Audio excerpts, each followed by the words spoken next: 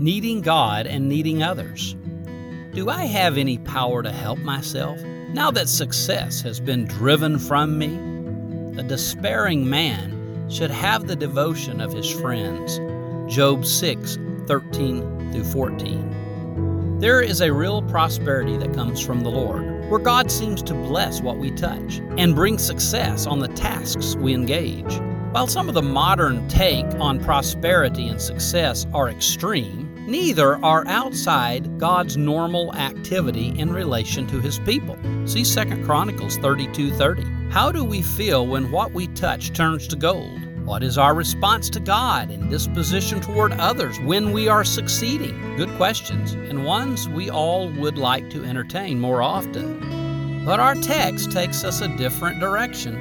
Do I have power to help myself now that success has been driven from me? Verse 13. Where are we emotionally when we are not succeeding? When our career is not advancing as planned? When our projects seem to fail and fail often? When our marriage is falling apart? When what we touch turns to something else, less shiny and worth little? There is a place in our weakness that our talents cannot rescue, where our abilities, experience, and even our determination are all unhelpful. What do we do in times like these? Times where we cannot seem to get on top of things. What do we do when we cannot turn the tables, mount a comeback, and secure the victory we think we are owed? What do we do when we are completely dependent on the hand of the Lord, the mercy of others, and the strength we hope they possess? When our strength fails, we need the Lord. But not only the Lord, we need our friends. A despairing man should have the devotion of his friends. Verse 14. We need the help of people that love us and believe in us and are able to hold us up when we cannot hold ourselves up. Here is where our investment in others pays off, where our kindness and sacrificial love for our friends is returned.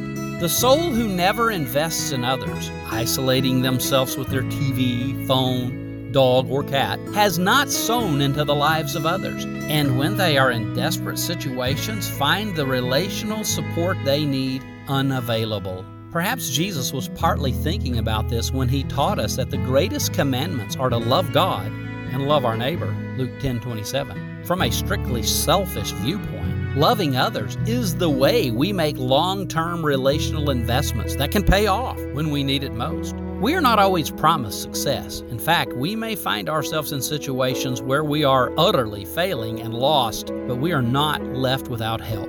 We have God. We have others. We need both. And to need both can be humiliating. For the driven believer with aspirations of kingdom success, it is quite humbling to hit the wall of failure, where our goal to change the world struggles to find one or two souls positively impacted. But to be here may be a great gift of God, where we find that He and the others He puts in our lives are simply enough, and where our investments turn from grandiose kingdom goals to a more simple end, loving Him and loving others.